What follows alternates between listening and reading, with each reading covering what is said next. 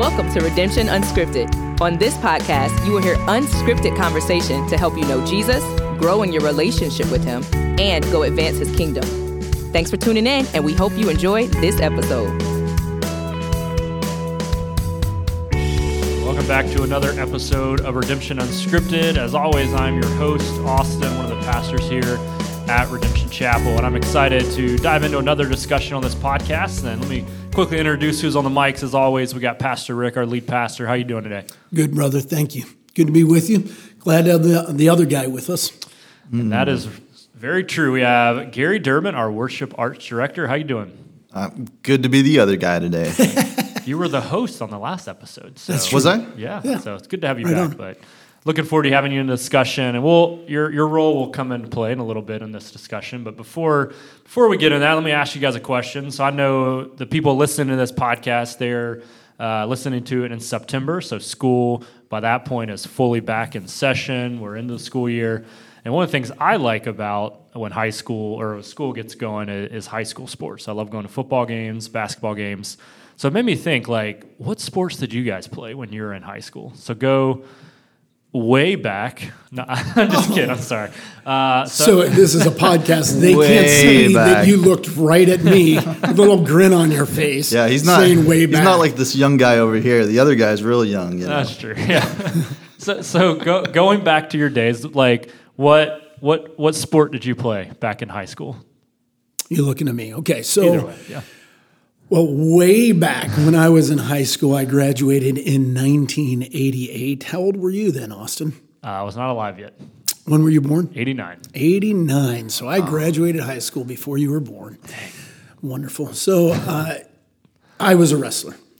So I did a lot of soccer growing up, but it really trashed my ankles, and so it was no bueno. So I started wrestling in middle school and all through high school, and it was good for me because I was a little guy. I was a late bloomer. So now I'm not so small. I can lose some weight. But back then, I wrestled 98 pounds my freshman year, and I graduated wrestling 112. So I was just a little dude. Wow. Loved it, though. Great sport. Yeah. A lot of fun. Yeah. What about you, Gary? Well, my only answer to this question is basketball is my favorite sport. I like the way they dribble up and down the court. Oh, well done. Well played. I always say that. my wife just waits for me to finish that. Like whenever I tell somebody that, and then she pauses and just looks at me and she just waits for me to say the rest of it. But yeah, I'm tall, and no, I mean from the time I was little, I fell in love with basketball. So yeah, I played basketball in high school. Nice. Yeah. Well, now, yeah, that was one of mine. So I know both you and I share that love for basketball. I did a lot of skateboarding, which wasn't like a sport you did at school. So I was kind of not into the sport crowd for a long time in middle school and high school, but did play some basketball. But weren't there you at like the end, low-key sponsored at one point as a skateboarder? I was, yeah. So I Well, just there you go, did some man. That makes contests it and makes stuff. it was legit. fun. You're not Yeah, just some dude causing trouble at the park. true. Yeah. Do those kick flips and ollies. I still can do a kickflip. So Nice. if anyone's listening and they want to see, just ask. And you I still wanna play see it. basketball, right? I still play a lot of basketball. Do you Yep. still get angry on the court? That's for another time. We'll Okay. talk about that in another podcast. Gary, do you want to answer that question? I mean, I think it'd be a great episode of the podcast. That would be a good one. Gary's calmed me down on the court a little bit. So well, let's get to the discussion. This is going to be a rabbit trail, but excited, like I said, to have you guys kicking this topic around. So we're going to talk about art and the church. So art and the church. And when we say art, we want to make sure just from the get-go here before we get into it, when we say art, we're not saying just paintings or drawings. Like we have great pieces of art in our atrium that artists in our congregation have done, and we love that, but that's just one form of art. And so we're going to be talking about art in all of its expressions, music, movies, all the different forms. So we'll get into that in a little bit, but I wanted our listeners to know when we say art, we're talking more broader than maybe what we think. So with that in mind, guys, let's just start the discussion. Let me throw this question out at you, is why is this even important or relevant to our day when we think about art and the church? Well, I think it's relevant because we are not only Christians, but we're human. And if we're not human, we can't be Christian. So as humans, we are, God intentionally made us as visual beings. So right now I'm thinking primarily of visual art, and I agree, painting, sculpture, whatever. I agree. It's a broader topic. Poetry would come in there. But we're visual beings. So if you just think about that for a moment, we are, as humans, tuned towards beauty. So we look at paintings and art and we go, oh, wow, that's beautiful. Like there's something that's kind of flows from deep down within us. Or we go up on a mountaintop and we see this beautiful landscape in front of us and we love it. That comes from within us. That's part of the human experience. Or even think how often people post beach scenes or sunrises or sunsets on social media. Why? Because there's something within us that is sparked by that. We go, wow, that's beautiful. Where's that come from? Well, we were made by God in that way. It's part of the human experience. So if you separate art from Christianity, then what we've done is we've separated part of the human experience from our faith. And so these actually should be going together. You with me on that? Mm-hmm. Now, so I say God made us in that way, but then that pokes at the idea that, wait a minute, that's who God is. So God is an amazing artist. If you think about right now this new telescope, what's the name of that I'm spacing the name right now. It's the one that makes Hubble look like dog snot, right? So anyway, but that thing, we could Google the name anyway. And we're getting these images back from the universe, and our jaws are dropping. Like, our God is an amazing, amazing artist. He is the creator. And so when we are made in his image, there is something within the human experience that wants to create, basically to be creative. We're mimicking our dad in that. We're mimicking our God. And so it flows from that. Well, when I think of why is it important, I think of it in two ways. Like, I'm an artist myself, so I create music. I'm a songwriter. I'm a writer. I even like to draw a little bit. So I learned about myself a long time ago. As a creative person, I need a creative outlet or I will go crazy. Mm-hmm. So that's part of my makeup. But then there's the other side of the world needs art. We need that expression of art, especially from the church, and we'll talk about that. But one of my favorite Christian artists of all time is Rich Mullins. One of his guitarists, his name is Rick Elias, and there's this great quote that he talks about with artists. He says, "This is why we need artists. They express the inexpressible. They express for us a lot of times what we can't express for ourselves." So there's this role that art plays in our lives, and it's like an expression of the soul, really. It's a passion. Which is interesting because it's helping us connect with emotions within that we're feeling and maybe don't know how to express. Art does that. And in the midst of a fallen, broken, painful world, art can, A, take the edge off because it's a reprieve, but B, it can help us cope with and kind of process some of that pain. Oh, for sure.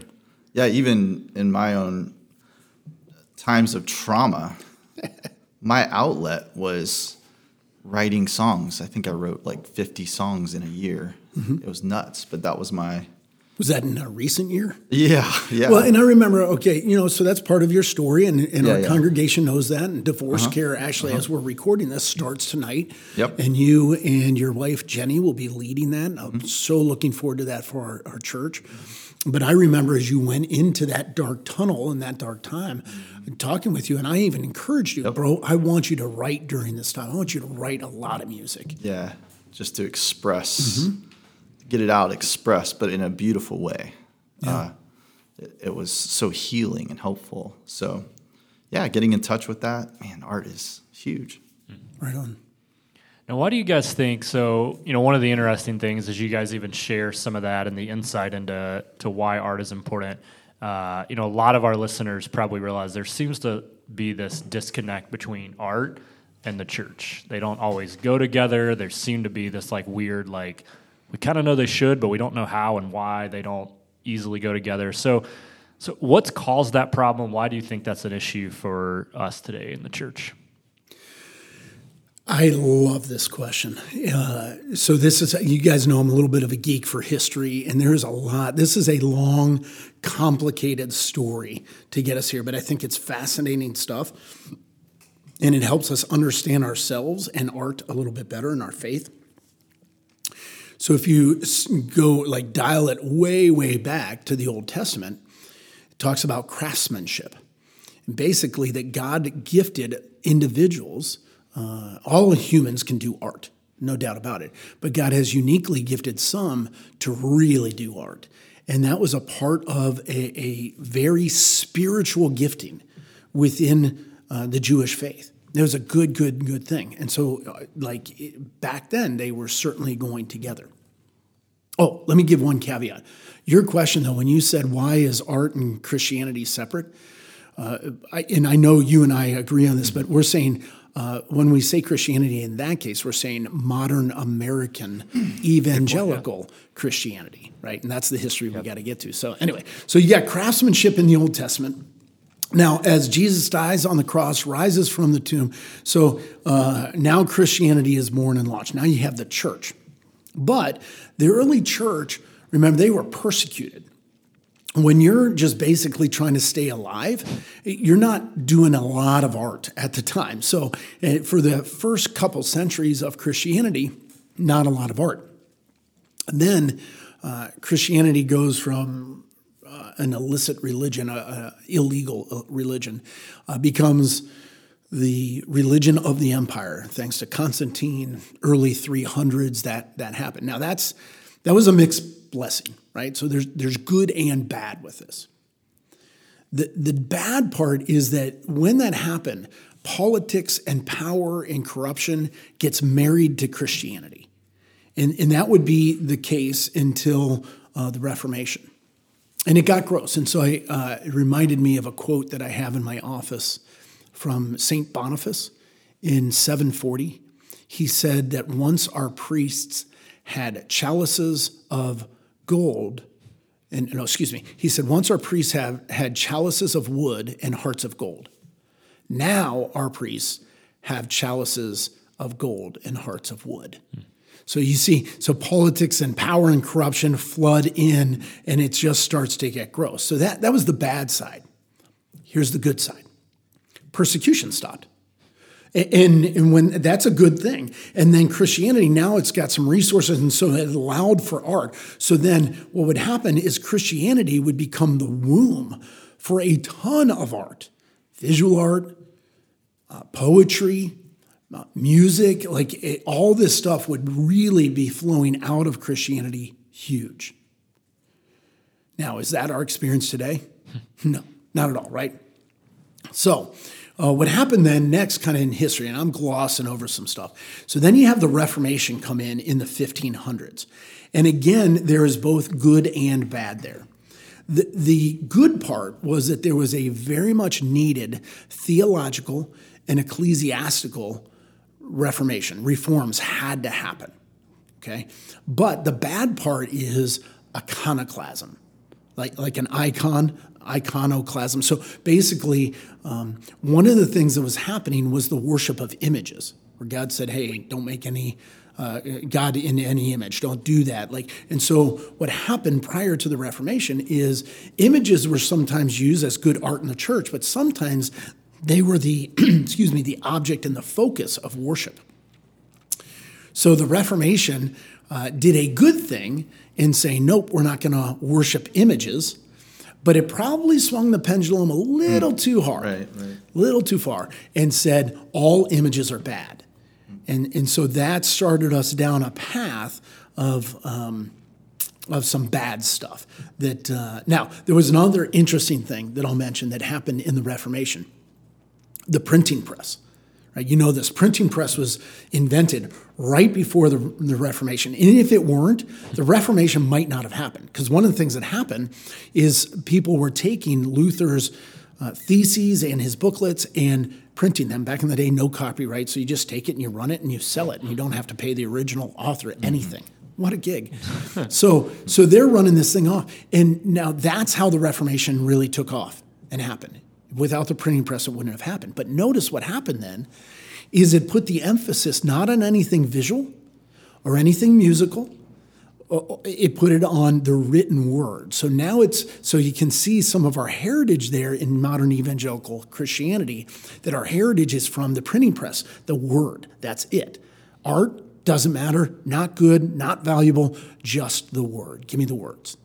So that's kind of where we got with the Reformation. With me so far? Yes. All right. So next one happened is you have the Enlightenment come in. And with the Enlightenment, a wedge starts to get kind of pounded in between Christianity and culture. And culture is going to involve art. And Christianity, because of our heritage from the Reformation, whatever, is less so. So now our faith is starting to get separated from art. The next chunk you had was the industrial or technological revolution. And what starts to happen there is the world starts to get closer. So you start to know more people from different cultures. That leads to relativism, pluralism, post-Christian society. Again, I'm glossing over a lot of stuff to keep it tight. But the result of that is, again, a further wedge between Christianity and culture. And culture is going to have art. Okay, so you see this kind of widening gap there. And then the final kind of chunk of history I'll throw on the table, probably the final straw that broke the camel's back. So in the early 1900s, it was right around 1900, turn of the century in American history, that's when you have a lot of Christian liberalism was starting up. And because a lot of Christians were going liberal, there was a reaction to that, a response to that. Do you know what that's called? Fundamentalism. Now, I know both of you guys have background there that you've swam in those waters, right? Okay, and if you think about your background, so a lot of fundamentalism is the world is bad. And so what we're going to do to protect ourselves, we're going to hold on to the word, right? It's all about the written word. We're going to separate from culture. We're going to circle the wagons. And this really led to a big part of the sacred-secular split. So we're going to hold on to the sacred. We're going to get rid of the secular. And which bucket do you think art is in? Right. You see that? So now we even further move away from art. And it's just a tragic thing. So that's kind of... thanks for letting me just spew a bunch of historical back. Hopefully that's interesting to you guys and to our listeners. Yeah. But that's kind of how we got to where we are, where now the valuable thing is the preaching of the Word of God, and kind of worldly and secular and less valuable and sometimes bad is art. Mm-hmm. And that's all we need is preaching. How do you feel about that, Gary? Amen, brother. I don't think you believe that, and neither do I. I feel like your job kind of rests on what you believe about that. I love preaching. It's funny as you were explaining that, I've been doing modern worship music for the last 20 years, but grew up in the church in the fundamentalist, what you explained as the fundamentalist approach to things, which was... vilifying secular, stuff, quote unquote. And I remember as a kid being told that, almost like it was a truth that needed to be taught to me, was that the church needs to be about 5 steps behind the world. So it's because the church always caught up. Mm-hmm. It usually is late, So it's almost like I always think of California. I lived in California for a while. It's like a lot of trends start in California, and then it takes a while for it to make its way across the country. And then California did it first. But I feel like that was kind of what I was taught with the church. Is like, okay, there's like this piety about that. Like, okay, we're going to stay behind the world, the secular stuff, but we'll eventually do it. And it's interesting you said needs to be, because on the one hand, I absolutely agree. We're often 5 steps behind the world. So just think in terms of graphic design. So we in Christianity have the best, most important message in the history of the world. And we're sometimes the worst at presenting it. At least we're behind the world. So graphic design comes on the scene, and some of the latest adopters would be the church, where why wouldn't we try to leverage graphic design and man, we've got the most important thing to present and we're way behind, right? Yeah. Yeah, because we categorize it as secular. It's not necessary. Right. All we need is words. Right. So yeah, I see that. I've grown up in the fundamentalist, hardcore view of that kind of stuff for sure. And then I've seen the other side too, where it's like being in the modern church. When I think of art, I think, and this might be going on a different trail, but I think of art and I think of creativity. Mm-hmm. And so I think even in our modern age, when we take advantage of all that kind of stuff, we can squelch creativity by using art that's already manufactured and proven to be good, and we don't have freedom to create, if that makes any sense. Mm-hmm. So I will clarify that has not been at Redemption Chapel for me, but that's why one of the reasons I love our church is we have the freedom to create. You know? Oh, and I want us to. Yeah, and we have original music coming out of our church. Right. I've gotten to participate a little bit in that, and so a lot of people don't know that I have a large creative side to me of craftsmanship and woodworking. I don't know if you guys knew this. You guys know what my major was in college? No. Economics. Right? Oh yeah, I knew that. Yeah, but I had two different professors my freshman year. One pushing me to be a writer, and one pushing me to do art. So like drawing and painting, and that was a big part of who I was. And I ended up with economics, and so it's like I'm a little bit schizo, but there it is. But I love that, and I love seeing that flow out of our church as well. Mm-hmm. So and that's, man, I love that. We'll kind of hit some of those specifics here in a minute. But before that, I mean, kind of coming off, Rick, what you just shared about kind of that history and where we're at. So where do we find ourselves today? So how does that history you walk through kind of impact the way that, the current church and our culture is viewing art, and how do they work together? Maybe there's some good and bad there, but where are we at today with this whole split? So this might help our listening audience understand kind of what that means, what that looks like. Excuse me, I'm dealing with a little ragweed allergy. Love this season of the year. So one area this flows into is music. We've been talking about music already. So let's talk about contemporary Christian music, CCM, right? And one of the interesting things about CCM, so a lot of our congregation listens to The Fish. Confession, I never listen to The Fish. I never listen to radio, but I feel like a bad pastor admitting that. I feel like I'm right there with you, so you're not the only one. I live 2 minutes away, so it's like not enough time to listen to anything, to bother with my phone or listen to anything. So it's usually on the Christian radio station, and a lot of times I go home for lunch, so it's right in time to hear the national anthem. So that's always nice. And that's another podcast. 100%. That is a different podcast, brother. All right. So CCM is a very interesting thing. It is defined by its lyrics, not by its style. It's the only genre of music that is that way. So when you think about jazz, okay, if let's say there's sometimes a lot of jazz is instrumental, but if there's lyrics, it could be about anything, but it's the style of the music that makes it jazz. Blues, same thing. Country, same thing. Rap, same thing. Rock and roll, same thing. CCM, totally different thing. It can be all kinds of different styles, but it has to be about Jesus. It has to be about the Bible. So it's defined by its lyrical content, not by its musical style. And so basically it is music made by Christians for Christians, and that's what defines it as such. So think about this. I listen to a lot of jazz. I write most of my sermons while listening to jazz.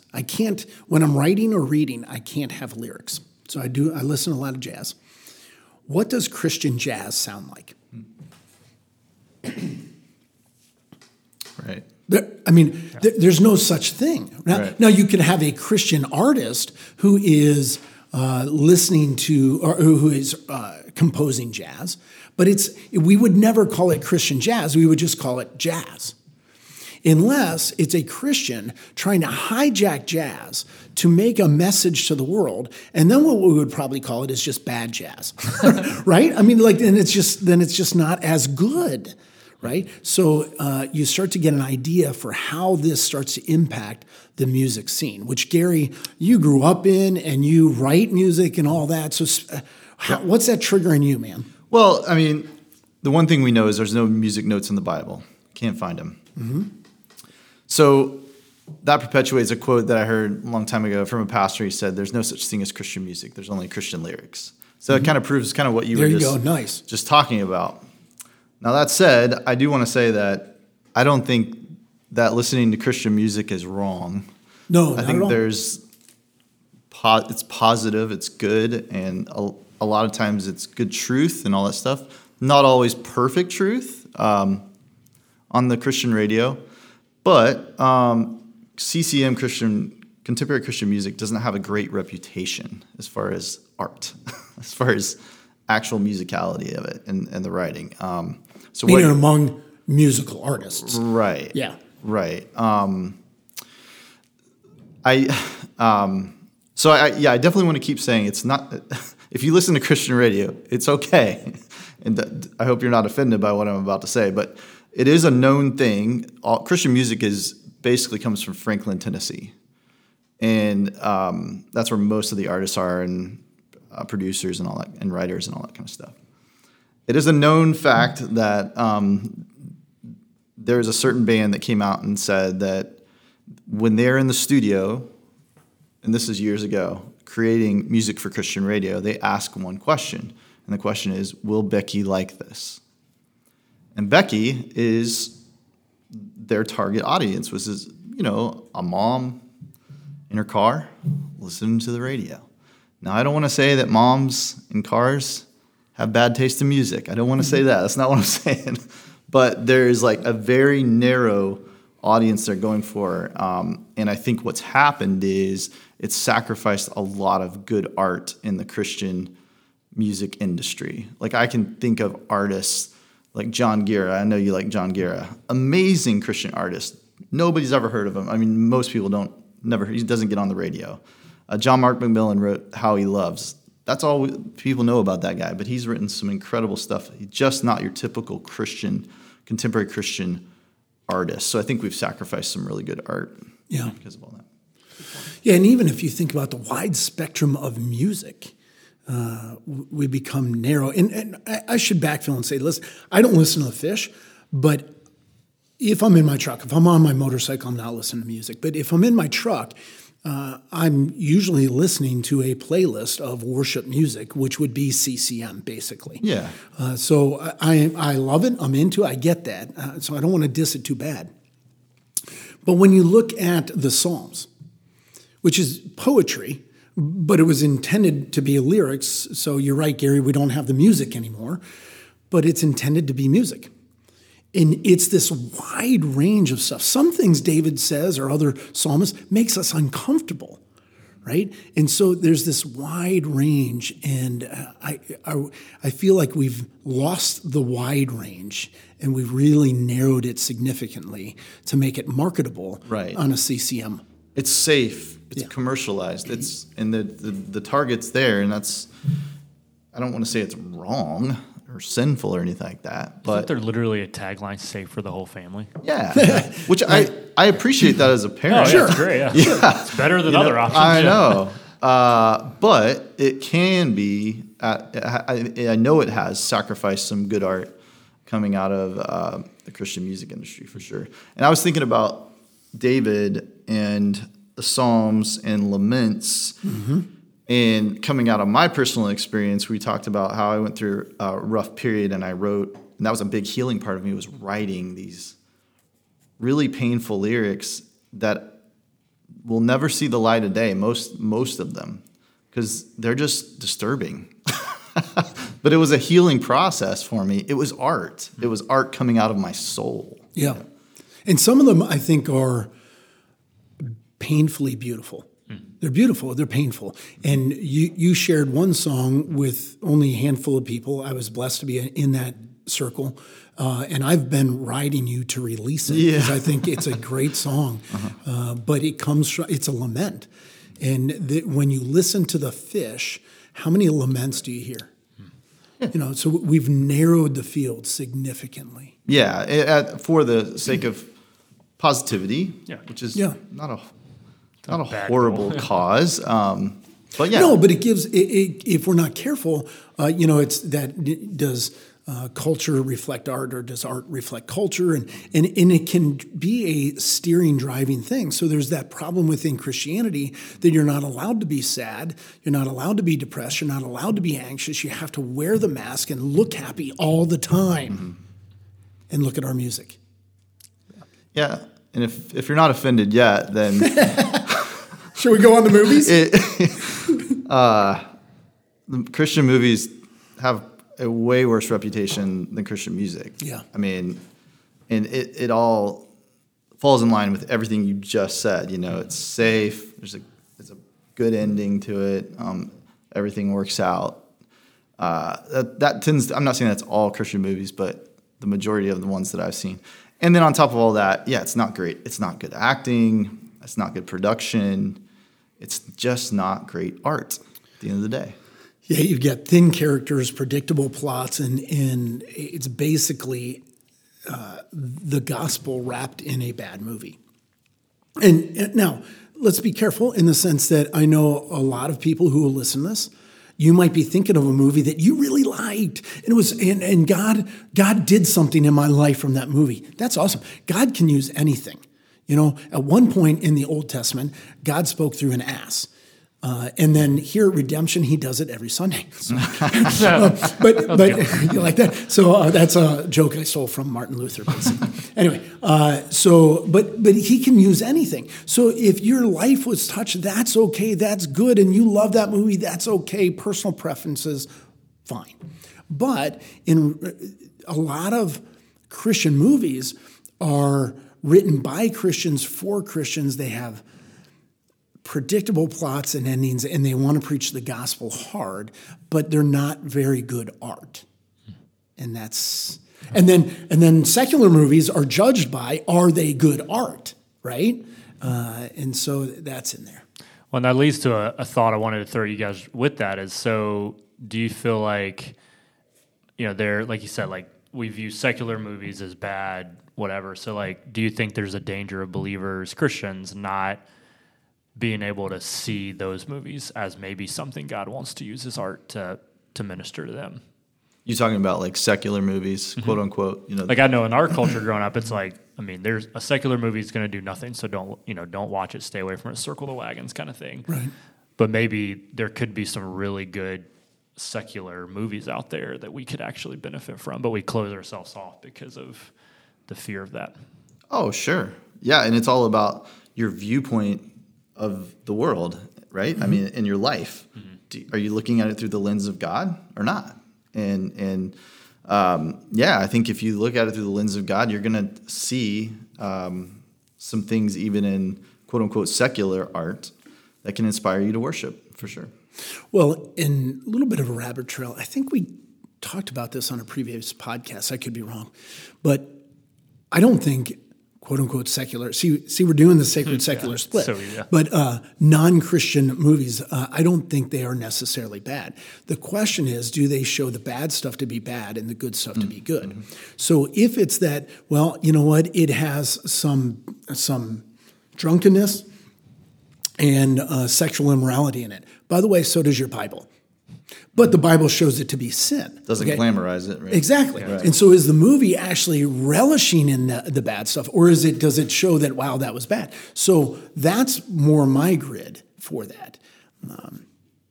So I don't know if that helps. Good. Yeah. And would you guys go, you guys drilled a little bit down into music, movies. Thinking of other forms of art, how do you see this split impacting us today? Well, then you get to visual art, and so which would be paintings and sculpture and drawings and whatnot. So if you're a Christian artist, the expectation is that you paint scenes from the Bible. So how many different ways can you paint the cross? And if you painted a scene of Jesus on the cross, then you're being a good Christian artist. And if you didn't paint a biblical scene, then you're being naughty. That's not what we believe, but could a Christian artist be somebody who is a Christian, who loves Jesus, walks with Jesus, and definitely their worldview influences what they do and how they do it, but might paint landscapes, mountain scenes, or whatever, that'd be okay. Mm-hmm. Yeah. Yeah, I mean, I can even attest to like lyrics, song lyrics. One of the things as a writer and as a worshiper, as somebody who's, because art at its best is not going to become vanilla or boring. It's going to be something that continually adds color to the world. And even with lyrics, just kind of challenging myself to go outside of boxes and describe things in more colorful, creative ways. The best lyricists do that, that have that in them to depict something. So, and I can even think of reading books, reading fiction books that have the author just has a way of helping you see that imagery in a creative way. So, yeah. So in light of this, I mean, what would you guys say? I mean, we, as Christians, there's going to be Christians who create art. So what does it mean if someone says, I'm a Christian artist? Like, what does that mean in light of everything we've been talking about? Yeah. So I would want the Christian artist to be informed by both the cross and creation. Now, to be fair, I'm going to give credit to Steve Turner, who wrote a book called Imagine, a Vision for Christians in the Arts. And so it's a great book that I read a while back. But he talks about this in there, to be informed by both the cross and by creation. So the cross is what makes us Christian, but the creation is what makes us artists, because we are created in the image of a creative being. And so we are being creative, right? So what that means then is to fit in with non-Christian art culture. Sometimes what you have to do is abandon the cross. But as believers, we can't do that. So our walk with our Lord Jesus, it limits what we might do. It also motivates us and drives us. We desire to tell that story, but then we got to be wise. We have to have rhythm and discernment. Like, you can't paint with just one color, and you can't just paint the cross all the time, right? C.S. Lewis, who brilliant mind, but also wrote a lot of fictional novels, the Chronicles of Narnia. He talked about writing with your Christianity latent. So because it's not forced down your throat all the time, but it's latent in the background. So it's like a Trojan horse. You're sneaking it in the gates, basically. So we're informed by the cross. But then to go about the creation side of it. So to fit in with Christian subculture, a lot of times the Christian artist feels like they've got to abandon the creation. So that's where everything becomes like this thinly veiled gospel presentation, and it's often bad art, and it's relevant only to Christians. But we shouldn't do that, because we're called to engage culture, right? To live out our creative gifts. Like, Gary, I think if you do that, you would be unfaithful to your gifts that God's given you, right? So what if we hold on to both creation and the cross, right? So if you hold on to the cross, you're probably going to do bad art, but Christians love it. And if you hold on to creation, that's where our art drive comes from. But a lot of times if you do that too much, then Christians won't like you. Mm. So this balance, right? Yeah. I'm bouncing off that thought. Christians won't like you or approval or anything like that. When I think about a Christian artist, I also kind of restate that title of like an artist who loves Jesus. What does that look like? I was revisiting a book preparing for this podcast called The War of Art. And at the end of the book, he asked the question, if you were the last person on earth, would you still create art? Mm-hmm. And it's a great motive check, especially if you're calling yourself a Christian artist or someone who's creating art for Jesus. Yeah, would you still create art? And hopefully the answer would be yes, because you would hopefully have that audience that you want to please the most, which is our Lord. And so obviously you want to bless others with art, inspire them to worship. That's what I'm all about. But yeah, ultimately, having that audience of one, that really sticks with me, it resonates with me when I think about that. Dude, that's beautiful. I love cool. that. And so being the only person on earth doing art in order to bless the only one that matters. Yeah, the creator. Uh-huh. And also we're made in his image. Right. Which, remember, he's the only God that is. And he did art. Yeah. For whom? Right. For himself. Right. And so no one around, he did it anyway. And we're made in his image, so we do it anyway. Create for the creator. Mm-hmm. Yep, that's good. Well, let's do this, guys. Let's kind of land the plane with kind of bringing it close to home. So we, a lot of our listeners are from our congregation, so they get a little sniff of what we do here at our church. Maybe someone listening, they don't attend here, but for both groups, what are some things we're doing here at Redemption Chapel to make sure that we're not continuing this split of sacred, secular, and keeping art out of church? How are we kind of bridging those together and bringing art into the church and seeing it as worship? Well, I have thoughts here, but Gary, we really love you and bless you and rely on you in this area. So I'd love to hear your thoughts first, brother. Well, I think it goes right to what we just talked about. I think our motive is to create for the Creator and inspire others to worship Him. So that's our motive behind all that we do. But yeah, I think back to the older church, which I always think of stained glass and. Mm-hmm. How the use of that, the visual art of that, was to inspire people to worship. And I think of our screens with that as well. Yeah, I've always looked at, when I'm leading a song, I'm very conscious of what is on that screen during the song, not just some old background or whatever. Or the way we do the words, it's artwork, what we do with that. Mm-hmm. So the screens are big. I want it to inspire them to touch the senses, to inspire them to worship. We have lighting. That's another form of artwork that we now have, which is accompanied by haze, which haze really takes those lights to another level as far as, artwork. By haze, do you mean smoke? Or fog, whichever way you. Okay, cool. We're kidding because TJ is producing this in the room right now, and we're just really messing with TJ's issues. TJ 100% haze, for everyone on the record. It is most definitely technically referred to as haze, not fog. TJ's over at his smoke. Equipment right now, mimicking like he's about to shut off all our mics. Yeah, so all those things, the technical aspects of things, we want to use in an artistic way, and just like any other art, not everyone is going to like everything that you create. That's the war of art, like the book says. Has that been your experience, Gary? Just a little bit. Yeah. But yeah, it's all about helping people and glorifying the Lord.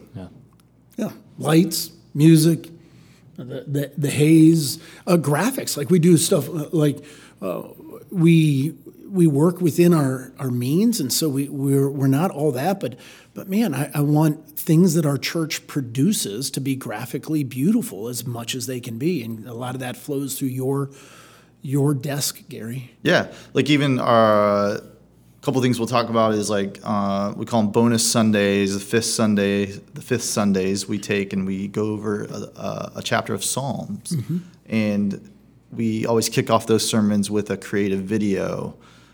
With music and a background and someone narrating it, that's art, just to help people dive into that scripture. And then we also allow artists in our church on those Sundays to contribute in our atrium. Right now, it's mostly paintings, and it's been amazing. It's been awesome. Been really well received by the congregation, and And without doing that, so otherwise what we have is we have amazingly gifted visual artists in our congregation. And they've got these great gifts. And we could draw upon them and say, hey, you know, this upcoming Sunday, we're going to be doing Psalm 14. Would you three, respond to that with visual art? And now they feel like their gifting, their craftsmanship that God has given them, and their faith go together, and their congregation loves it, and it blesses the kingdom, and it's great. Or otherwise, what we say to them is, "Hey, that's great that you use that, but that has nothing to do with the church." And you know, there's the divide, and let's keep that out of the church. We want to be a church that goes, no, we love that and we leverage that. And it's been cool to see that they are being Christian artists in the sense that they are Christians doing art. But so for this last one, Psalm 14, so Dana Patasik's piece was fish. And nobody in their minds read Psalm 14 and came away with fish. Except for Dana. And when you read her description of it, and it's beautiful. Her piece is beautiful. The idea behind it is beautiful. But what you have is an artist who is being an artist. Mm-hmm. And it's great. Mm-hmm. That's awesome. Yeah. Well, I think that's pretty much it. Well, we got the Doctrine Story thing coming up. So that's videos and... Yeah, we're working on something in background right now, which is a more story way for people to understand doctrine, and we will likely have some artists working on that as well to make it visually beautiful. Yeah, it's all about making our bullet point doctrine statement into a story that people can consume, in an easier way. Now, that takes creativity, and that takes a lot of effort. And it would be much easier to say, here are the bullet points of our doctrine statement, back to the printing press, back to the word. That's all that matters. But what if we brought art along as well? Yeah, this has been a great discussion. And like you even said, Rick, earlier, I mean, kudos to you, Gary, for a lot of this, what we talked about is coming through you, and you're working with tons of great people in our congregation who has gifts in this area to bring art into the church is not something we leave out there, but we bring it in. So as we kind of wrap up, any closing thoughts you guys want to just leave with the listeners? Well, I mean, when I was thinking about the idea of art connected to worship, the phrase that came to my mind is it's more than a product. You know, it's a work of art, like what we do. And that's if it's coming from our soul and from our heart and from our passion. So to me, the best art just comes from the heart. Yeah. For me, I want to be like our God. And our God is a beautiful, amazing God, and art just flows out of him. And so we are made in his image, and I want to live that out. I want to bring glory to him in that. He's given us the best message ever, and I want us to not make that boring or ugly. But I want to, so it's not always about the cross. But when it is, I want to do it beautifully. And then also it's about the creation. And so we can bring glory to God by just painting a great mountain scene. And that's who I want us to be as believers. Yeah.